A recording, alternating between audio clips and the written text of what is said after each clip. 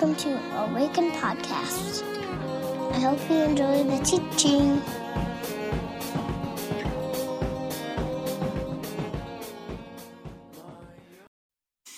Well, good morning, everyone. We are here. Welcome. My name is Jenna. If we haven't met, I'm the executive pastor here at Awaken. If you are visiting or new, you picked a very exciting day to show up on. And if you're interested in connecting more at Awaken, you can go onto our website, fill out a connection card on there, and someone from our staff will contact you. We would love to get to know you, take you out for a beverage of your choice, Zoom call, walk, whatever you're comfortable with. Just get to know you a little bit. The first thing I would like to address the question on everyone's minds, which is Jenna and Mel wearing the same shirt? In fact, we are. We did not plan that. I knew when I put this on, I was taking a major risk, and sure enough, I walked in. Mel was wearing the same shirt. So, just wanted to clear that up before, you held just tension all gathering, wondering. Couple things by way of logistics. We are still in a pandemic, and so we are very mindful of that as we start gathering in person. Thank you for wearing masks. If you do need a mask, they are in the back. Ramsey County changed their guidelines, so we will continue to follow suit with those things as we gather. For kids in the room, we're so glad you're here. Parents have our nursery open right over here in our 2s and 3s room. So if you need to slip out at any point in the gathering, you're more than welcome to do that. We are hoping to open the nursery in the next couple of weeks, just once we get enough volunteers. Nudge. I think we need like 7 more. I think that's all. Cool. Well, as we do our call to worship, I wanted to say just a couple things that have been on my mind as we gather in this place. And I don't use this word lightly, but in many ways, over the last 73 weeks, as we have been apart, we have been displaced from one another. We have learned how to worship apart from this building. And so the call to worship is very much in line with this particular place. This building was built in 1938, and over the decades, hundreds of people have been in and out of these walls, experiencing holy and transcendent, significant moments. And so there's a significance, there's a reason why we say, if walls could talk. Like, what would these walls say? So this morning, the call to worship is in line with that. So I'd like to invite you to stand if you're able. This is called a blessing of the door. And maybe as you hear these words, I'd invite you to close your eyes and maybe just hold in your mind's eye when you walked through the door today and receive these words. First, let us say a blessing upon all who have entered here before us. You can see the sign of their passage by the worn place where their hand rested on the doorframe as they walked through, the smooth sill of the threshold where they crossed. Press your ear to the door for a moment before you enter, and you will hear their voices murmuring. Words you cannot quite make out, but know are full of welcome. On the other side, these ones who wait for you, if you do not know by now, understand what a blessing can do. How it appears like nothing you expected, how it arrives as visitor, outrageous invitation, child, how it takes the form of angel or dream, how it comes in words like, how can this be? And lifted up the lowly. How it sounds like in the wilderness, prepare the way. Those who wait for you know how the mark of a true blessing is that it will take you where you did not think to go. Once through this door, there will be more doors, more blessings, more who watch and wait for you. But here, at this door of beginning, The blessing cannot be said without you. So lay your palm against the frame that those before you touched. Place your feet where others paused in this entryway. Say the thing that you most need, and the door will open wide. And by this word, the door is blessed, and by this word, the blessing is begun, from which, door by door, all the rest will come. Amen. All righty, friends. If you want to make your way back to your seats, the greeting time at Awaken, it's been a debated topic for a long time. The introverts among us have said, can we please stop doing that? And the extroverts have said, thank you so much. I love that time. So every now and again, we skip the greeting, and it's a little gift, a little nod to you, raging introverts. And we're sorry that there isn't coffee in the back. There's no, natural out that you used to have. But you can just go stand in the back, and we'll all welcome you home when you come and you return. And then there's the whole COVID bit and masks and who knows what to do.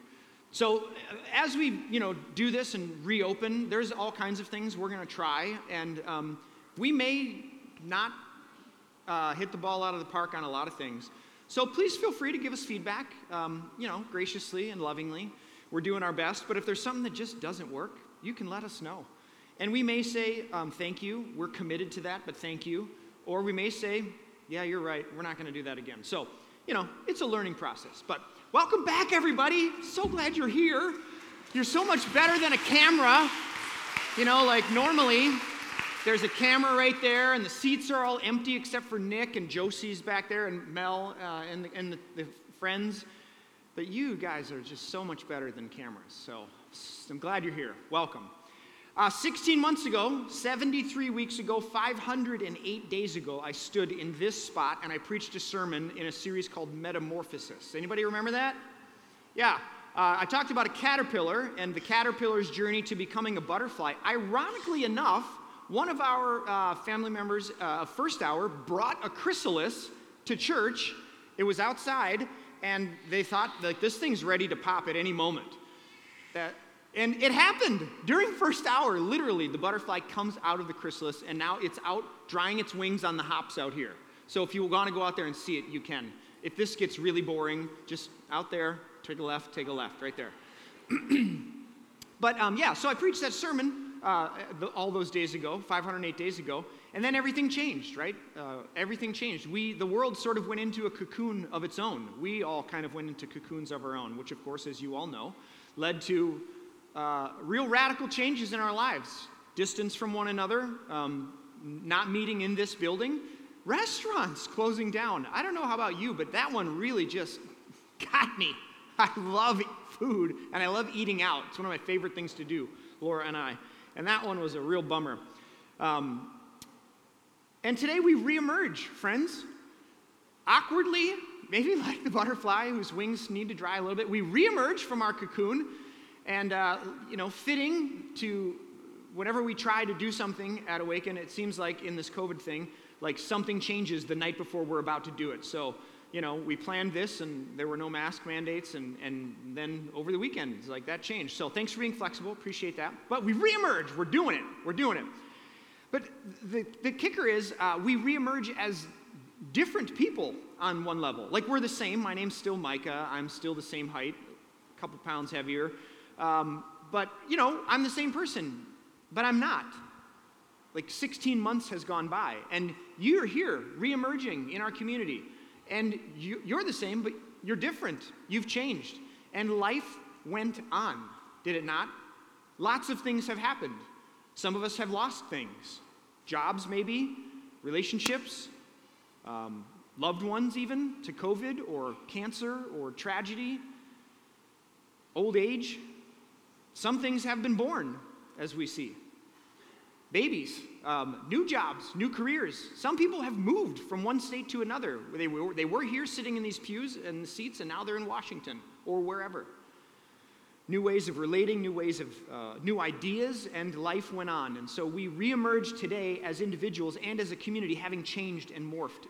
And I've said this before, and I'll probably say it again, but you can never step in the same river twice, right?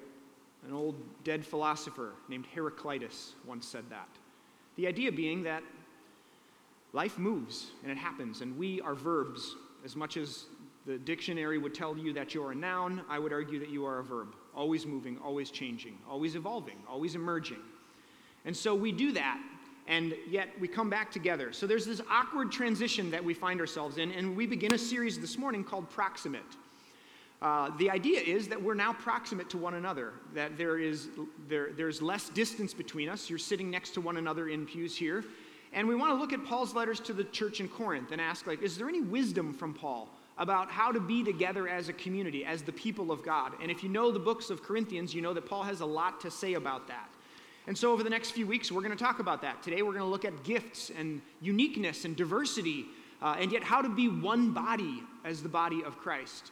We'll look at, next week, Paul opens 2 Corinthians about grief and loss, and we become comfort for one another. And so how do we hold the things that we've lost together in community? How do we continue to be generous as a church, right?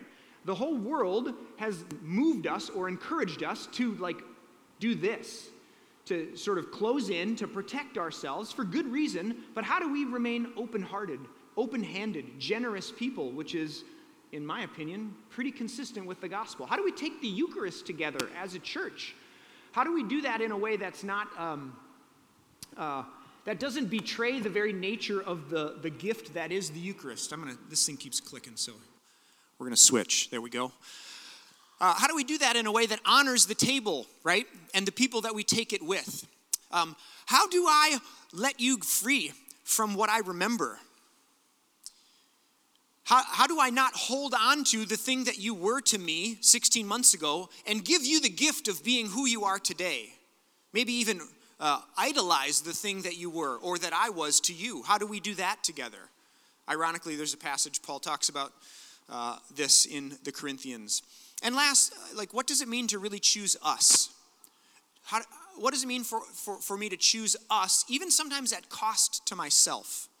This is the very nature of community. So, over the next 7 weeks, as we sort of wind down summer, and look towards fall, we're going to do that. I'm going to be gone for part of that. I'm very excited. Dahlia, my middle daughter, and I are taking the second leg of our Camino journey. Hadley and I did a leg earlier, a couple years ago, and Dahlia and I will start where we stopped. It's going to be an epic, grand adventure. So Jen is going to preach. I know a lot of you look forward to that. I do too.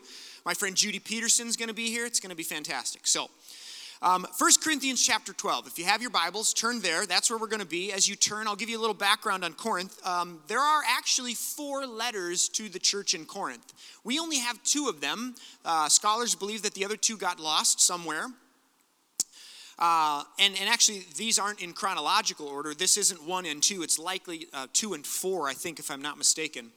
But either way, Corinthians, maybe more than any other book that Paul writes, is very specific. He's addressing particular things in a church in Corinth. So imagine people like you and me gathered to worship, to celebrate word and sacrament. And Paul, a pastor, has sort of gone away for a bit, writing back and saying, here's some things that I want to address that are going on in your community. And in particular, a debate or a kerfuffle about gifting and the value of one person over another.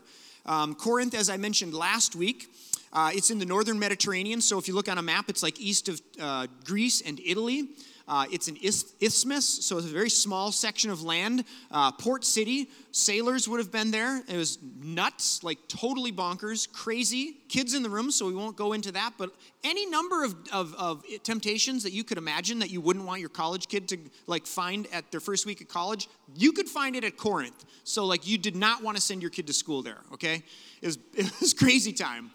There was a euphemism about if you want to basically participate in debauchery and revelry, go to Corinth and become a Corinthian. It was nuts.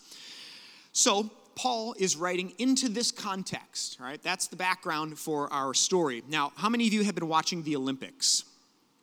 Any Olympic lovers out there? Yeah, so good. Here's an all play. Every now and again, we do all play questions where I'll ask a question, and we really do invite you to throw it out there. So we're getting right back into the swing of things, friends. Here's an all play. What's your favorite Olympic moment to date? So just go ahead and shout it out. What are they? And speak loud, fans and masks. Favorite Olympic moment to date this year in this Olympics? Suni Lee, absolutely. From South St. Paul, friends, Olympic gold medalist. How about that? Minnesota. That's fantastic. What else?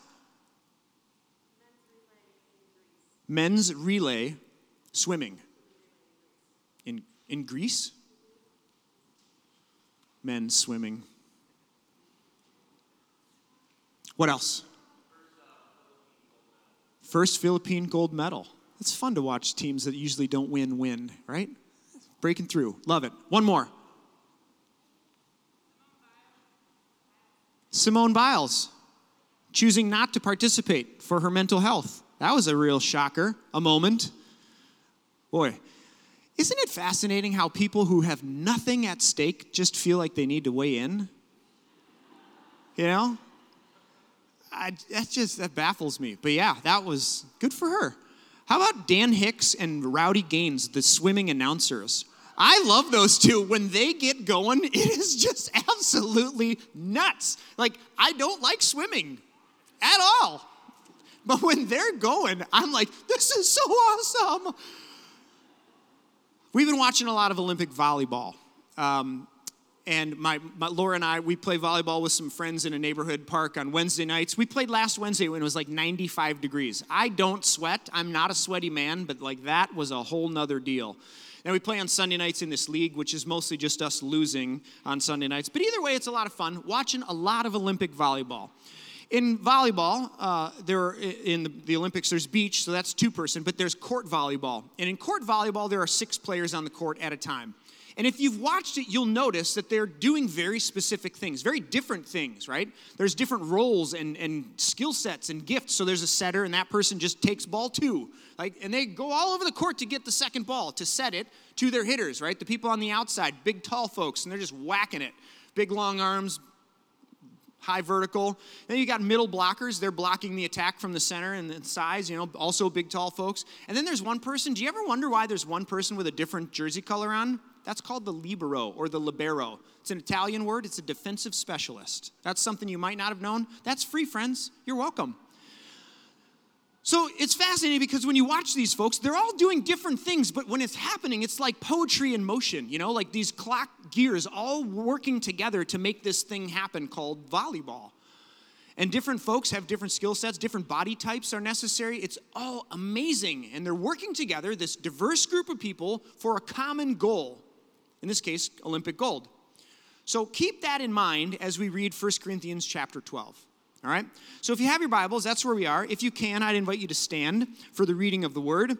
And Paul writes this to the little church in Corinth, starting in verse 12. Just as a body, though one, has many parts, but all its many parts form one body, so it is with Christ.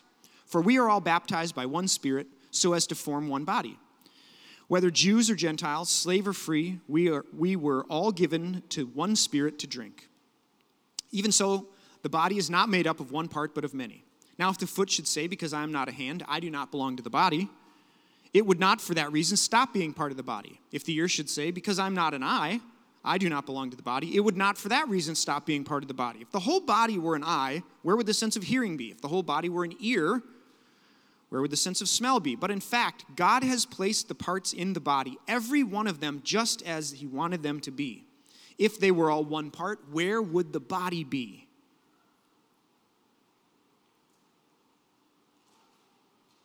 As it is, there are many parts, but one body. The eye can't say to the hand, I don't need you, and the head can't say to the feet, I don't need you. On the contrary, those parts of the body that seem to be weaker are indispensable, and the parts that we think are less honorable, we give special honor. The parts that are unpresentable are treated with special modesty, while our presentable parts need no modesty or special treatment. But God has put the body together, giving great honor to the parts that lacked it, so that there should be no division in the body, but that its parts should have equal concern for each other. If one part suffers, every part suffers. If one part is honored, every part rejoices. Now you are the body of Christ, and each one of you is a part of it. Pray with me. God, as we open the scriptures and tune our attention to the rhythm, the melody of your word, of your good news, your kingdom, I pray that by your Spirit you would do that in us. Change us, mold us, shape us, make us into the kinds of people and the kind of body that you want in the world, one that is about love and forgiveness, justice and mercy, compassion and grace, we pray. In the strong name of Christ and by the power of the Spirit, the church said together, amen. You may be seated. So Paul writes to the church and he reminds them, you've all been gifted, everybody in the body of Christ has a gift. No one gets left out. And there's diversity. There's lots of different parts of the body. But the thing that is constant, the one thing that we all share in common is it's the same Spirit that gives the gift. It's the same source that the blessing comes or the gift comes. Said differently, Paul says you can't be the church in isolation. You cannot do this thing that we call the church as an individual. It only works when we do it together. Which kind of runs against some of our modern sensibilities, right? In our culture, the individual is primary. Rugged American Western individualists. Pull yourself up by your bootstraps. You can do it. Meritocracy, right? You get as far as you get because you work hard enough, which isn't true for everybody, by the way. And even think about it like evangelism, the way we talk about evangelism in the church, in Protestant church, right? Your personal salvation. Do you have a personal relationship with Jesus? And you got to pray to receive Jesus into your heart. Paul's, that might be true. Okay, I'm not saying that isn't true and that isn't important. But what Paul is saying, it sort of stands not in judgment of or at odds with, but in tension with some of the things that come very naturally to us in the church and how we think about God and ourselves. So Paul's saying you can't do this without each other. So how do we become these kinds of people? How do we live into this as a community, as a church? Coming back together for the first time in 508 days, what does it mean? So a couple things I want to offer. Number one, unity, not uniformity. Number two, harmony requires diversity. And lastly, if we're going to do this thing, we may have to start thinking differently about how we treat one another, or at least differently than the norms or the cultural patterns that inform us. Okay, so let's start with the first one first. Unity, not uniformity. Get it right, Micah. You're the preacher, for crying out loud. If it's a fog in the pulpit, it's a mist in the pew. That's what they say. No, if it's a mist in the pulpit, it's a fog in the pew. That's it. Okay, I was listening to NPR this last week, and they were doing the sessions, the Senate sessions on the Capitol attack. If any of you heard that coverage, there was one moment where they were interviewing a couple of folks who were police officers at the Capitol, sworn an oath to defend the Capitol and those who serve in it. And one of those people had been a military personnel prior to them becoming an officer. And one of the senators asked them, did at any point, the question went something like this. At any point, did the fact that the person who was serving next to you in the military, the fact that they voted differently than you or had different views than you, did it ever impact your ability or your commitment to protect your comrade in arms should the need arise? Right? Basically, did difference ever come between you and your comrade in terms of your support of them, right? Black Hawk Down, leave no man behind, or woman. And the officer said, no, never did my commitment to or ability to protect my brother or sister wane or become compromised because we're all American. Because we're all Americans. You see, in the military, what doesn't matter is East Coast, West Coast, though that's an interesting 90s hip-hop battle. What doesn't matter is Protestant or Catholic. What doesn't matter is gay or straight. What doesn't matter is rich or poor. What doesn't matter is Christian or Muslim. What matters is one goal, one thing, and that is America in this illustration. And so diversity does not, diversity doesn't threaten unity.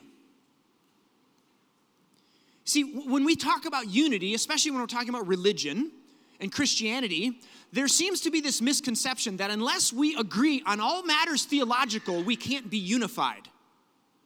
That there's something between you and I because you think Jesus is coming back pre-mill and post-trib, or you think, right? Or divorce and remarriage, or even a Christian response to war, pacifism or just war theory. If we don't agree on all these different matters theologically, then we can't be unified. And I want to remind you, as we come back together, our unity is not in our doctrinal affirmations or our agreement on all matters of things theological, but rather Christ and Christ alone.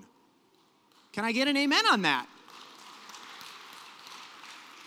So the person who's sitting next to you who might be different than you for any host of reasons, any number of reasons, there is this wondrous thing about the church that Paul is getting at here, that though we are diverse in our gifting and in our specialty, in what we bring, in our background, in our skin color, in our sexual orientation, in our political affiliations, there is a beautiful strain, a through line that goes through everybody, and that is that we have all been born of the Spirit. The same Spirit. See, if you don't know, we're part of the Covenant Church, the Evangelical Covenant, and Covenanters have had a unique amount of practice in this area. In like the late 1800s, when they were trying to figure out how to do this, in Scandinavia, a state Lutheran church was demanding uniformity of thought on all matters theological and confessional, creeds and whatnot. And the fruit of that demand by the state church was a dead Lutheran church.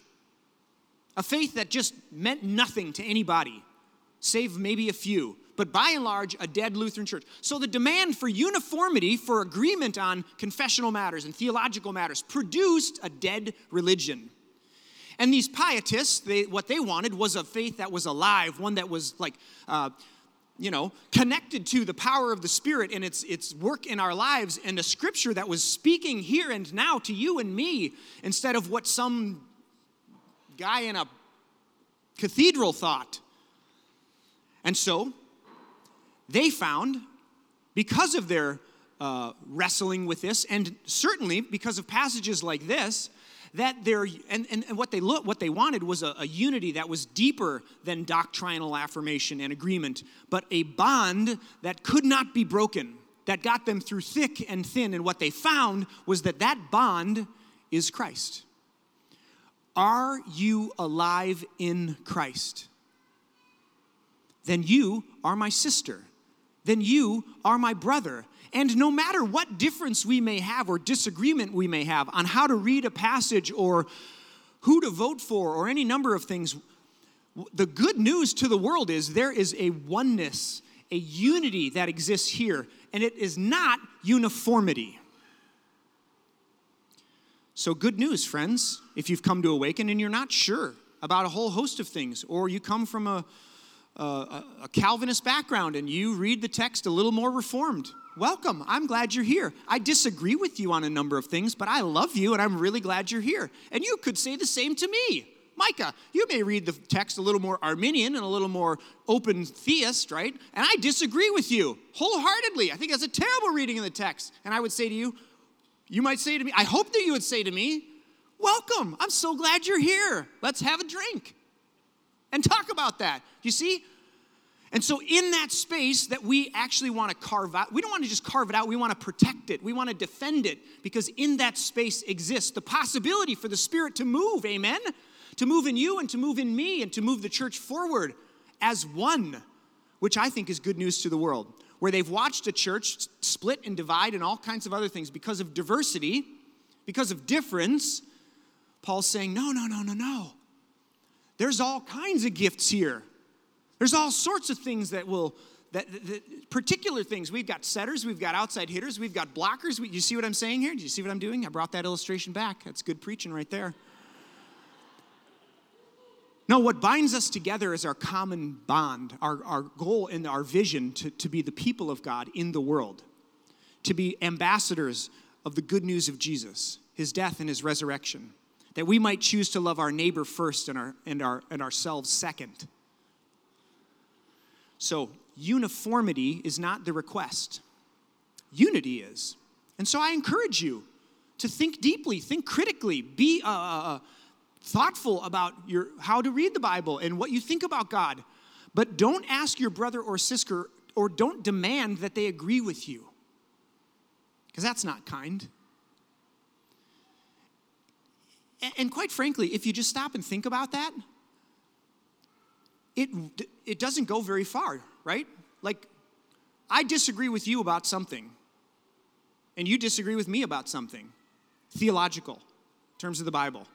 So it's a non sequitur if that's where our unity is. It's a non-starter. We can't even begin. Our unity is not there. Our unity is Christ. Christ and Christ alone. There's a few quotes I was going to read about from old dead white guys, but I'm going to skip that. Basically saying what I just said, right? Our unity is Christ. And here's what's fascinating. Not only is this not what Paul's asking, uniformity, he's asking for unity, which means that there's diversity. Diversity allows for it's something that we would say is beautiful and desirable. Harmony actually requires diversity. You know what I'm saying? So harmony requires diversity. Back to volleyball.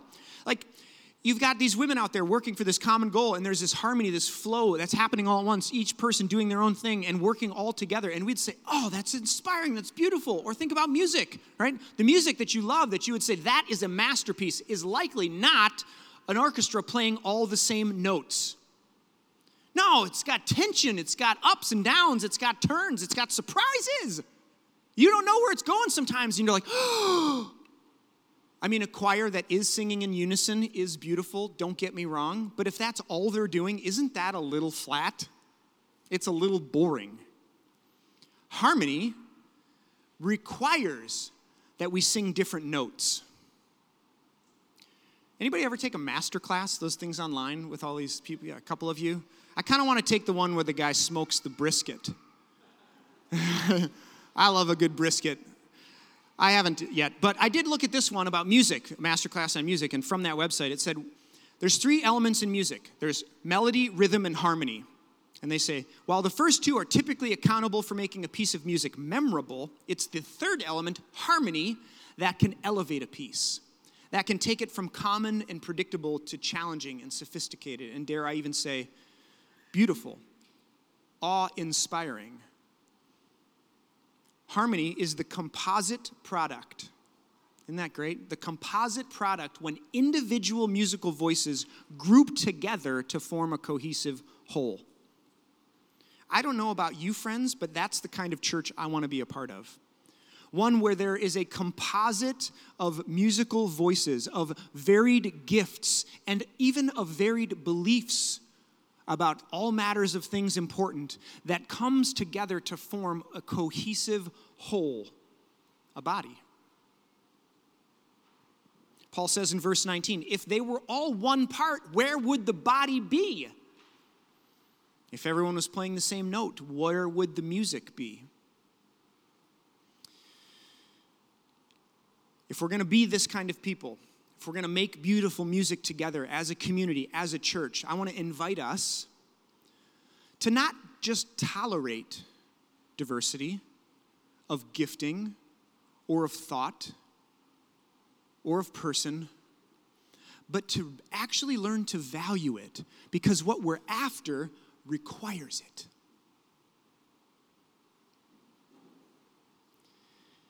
Which leads me to one concluding thought. If we're going to do this, I think we have to learn to think differently in some ways.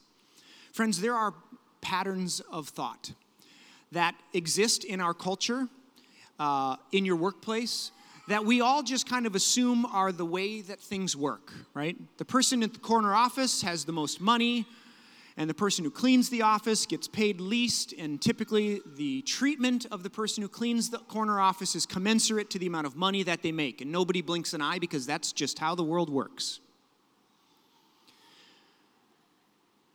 But Paul does something fascinating in this passage.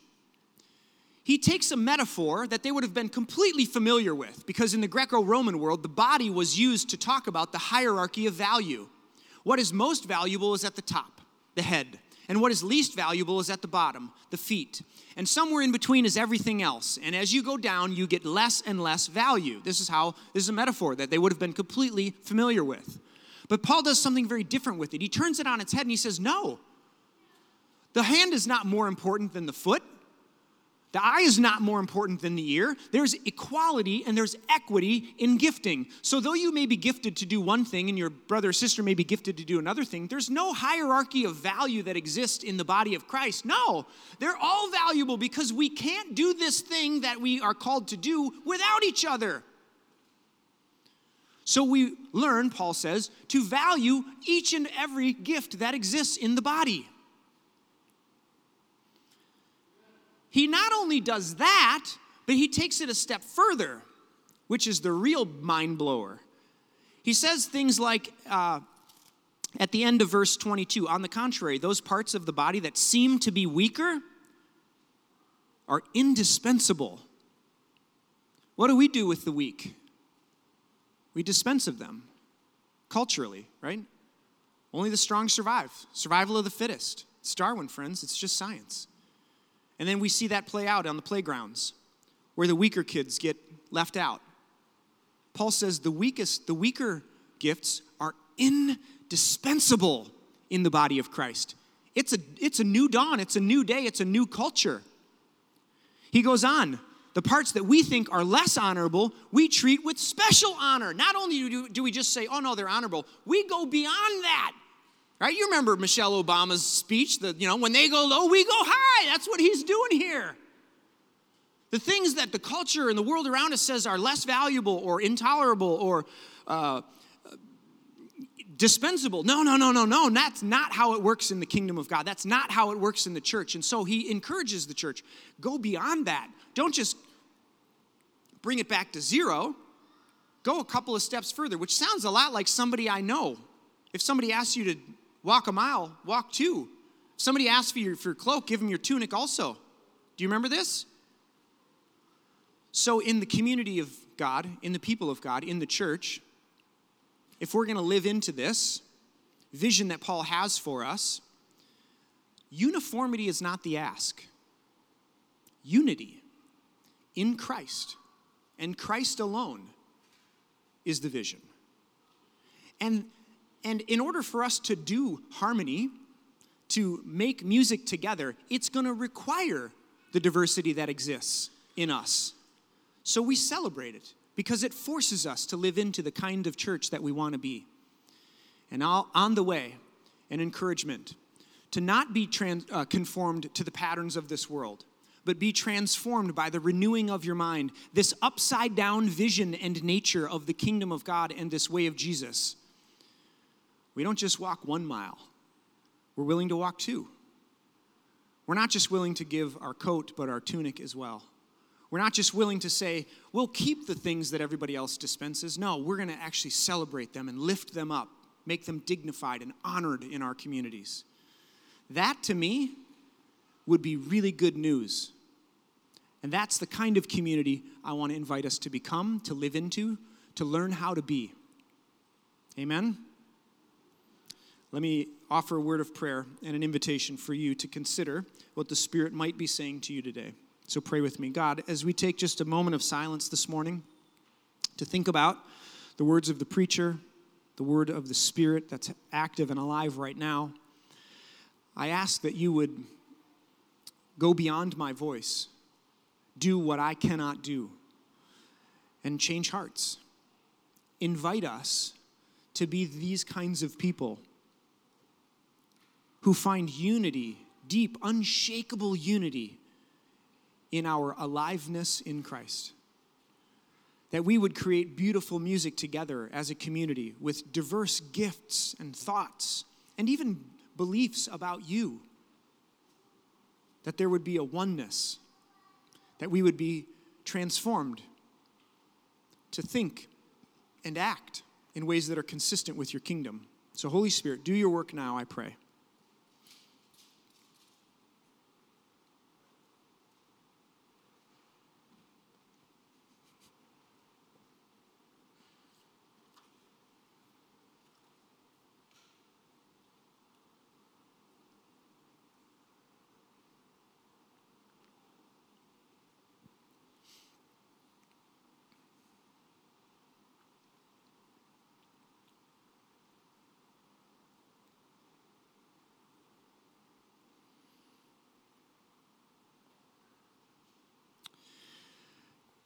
As we close our gathering this morning, in this next bit, we'll offer some music and an opportunity for you to sing and reflect. If you've been with us over the course of COVID, you maybe know that we sort of shifted and made a change and began to celebrate the Eucharist weekly. We typically would do that once a month before, and we found ourselves doing that every week virtually. And as we thought about coming back together, we had some lively debate, vociferous debate as a staff about how do we do that? You know, do we, part of the gathering and what many of us love about Awaken is being able to create space that is unique and different. And so does anybody remember the week we did communion on the big table in the center down here? You know, we love to do that kind of thing. And so part of our goal is to set the table for you every week to encounter God. And so when you kind of commit to these large pieces of liturgy that happen every week, we felt like it took something away that we all loved. And yet, many of you, I know, the table is the center of worship. So this was a bit of a compromise in some ways, and we're going to kind of see how it goes. So every week, communion elements will be available for you. They're on my right and left, over here and here at tables. There is red juice, and there is red wine. Typically I have white juice, but they are labeled, so you'll know. And the bread is gluten-free, so we'd invite you to take a little sanitizer, clean your hands, grab some bread, dip it in the cup. And that will be available every week. On the fourth week, we'll do communion like we have done it before. We'll invite you to come down and receive the elements from people who are serving it. But I recognize that for many, the table is a really important part of worship. And so if that's you, during the closing set of worship on weeks 1 to 3, you're invited just to make your way up to the front and receive those elements. And as you do, know that this is the body of Christ broken for you and the blood of Christ shed for you. And if it turns out that the whole church comes up there every week, well, maybe we'll rethink that. But we'll see how this goes, and we'll try it. So in this last part of worship, we'd invite you to stand or sit, whatever is comfortable for you. The prayer space is open. If you'd like to come and receive the communion elements, you can do that. So let's do that together.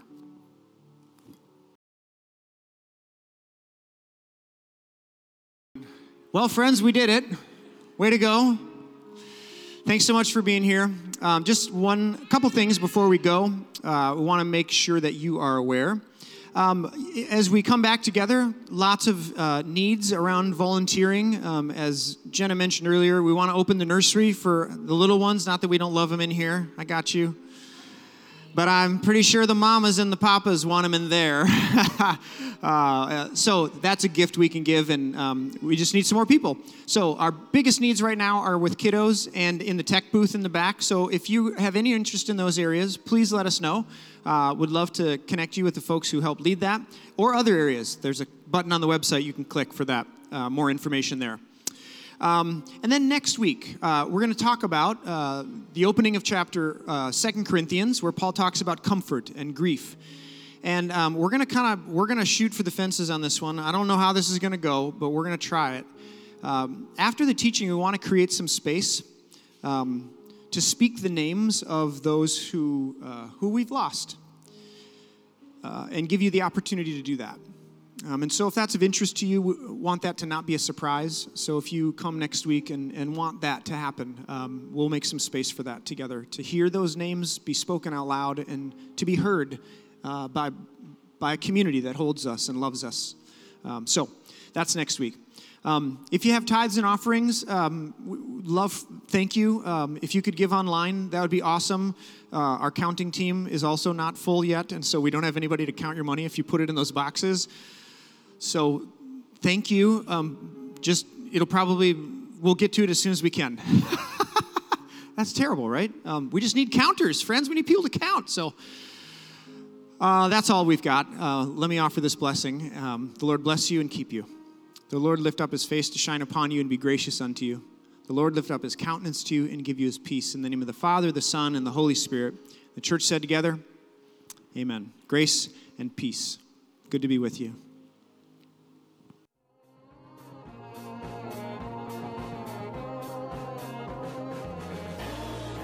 us online at www.awakencommunity.com or on Facebook at www.facebook.com/Awaken Community.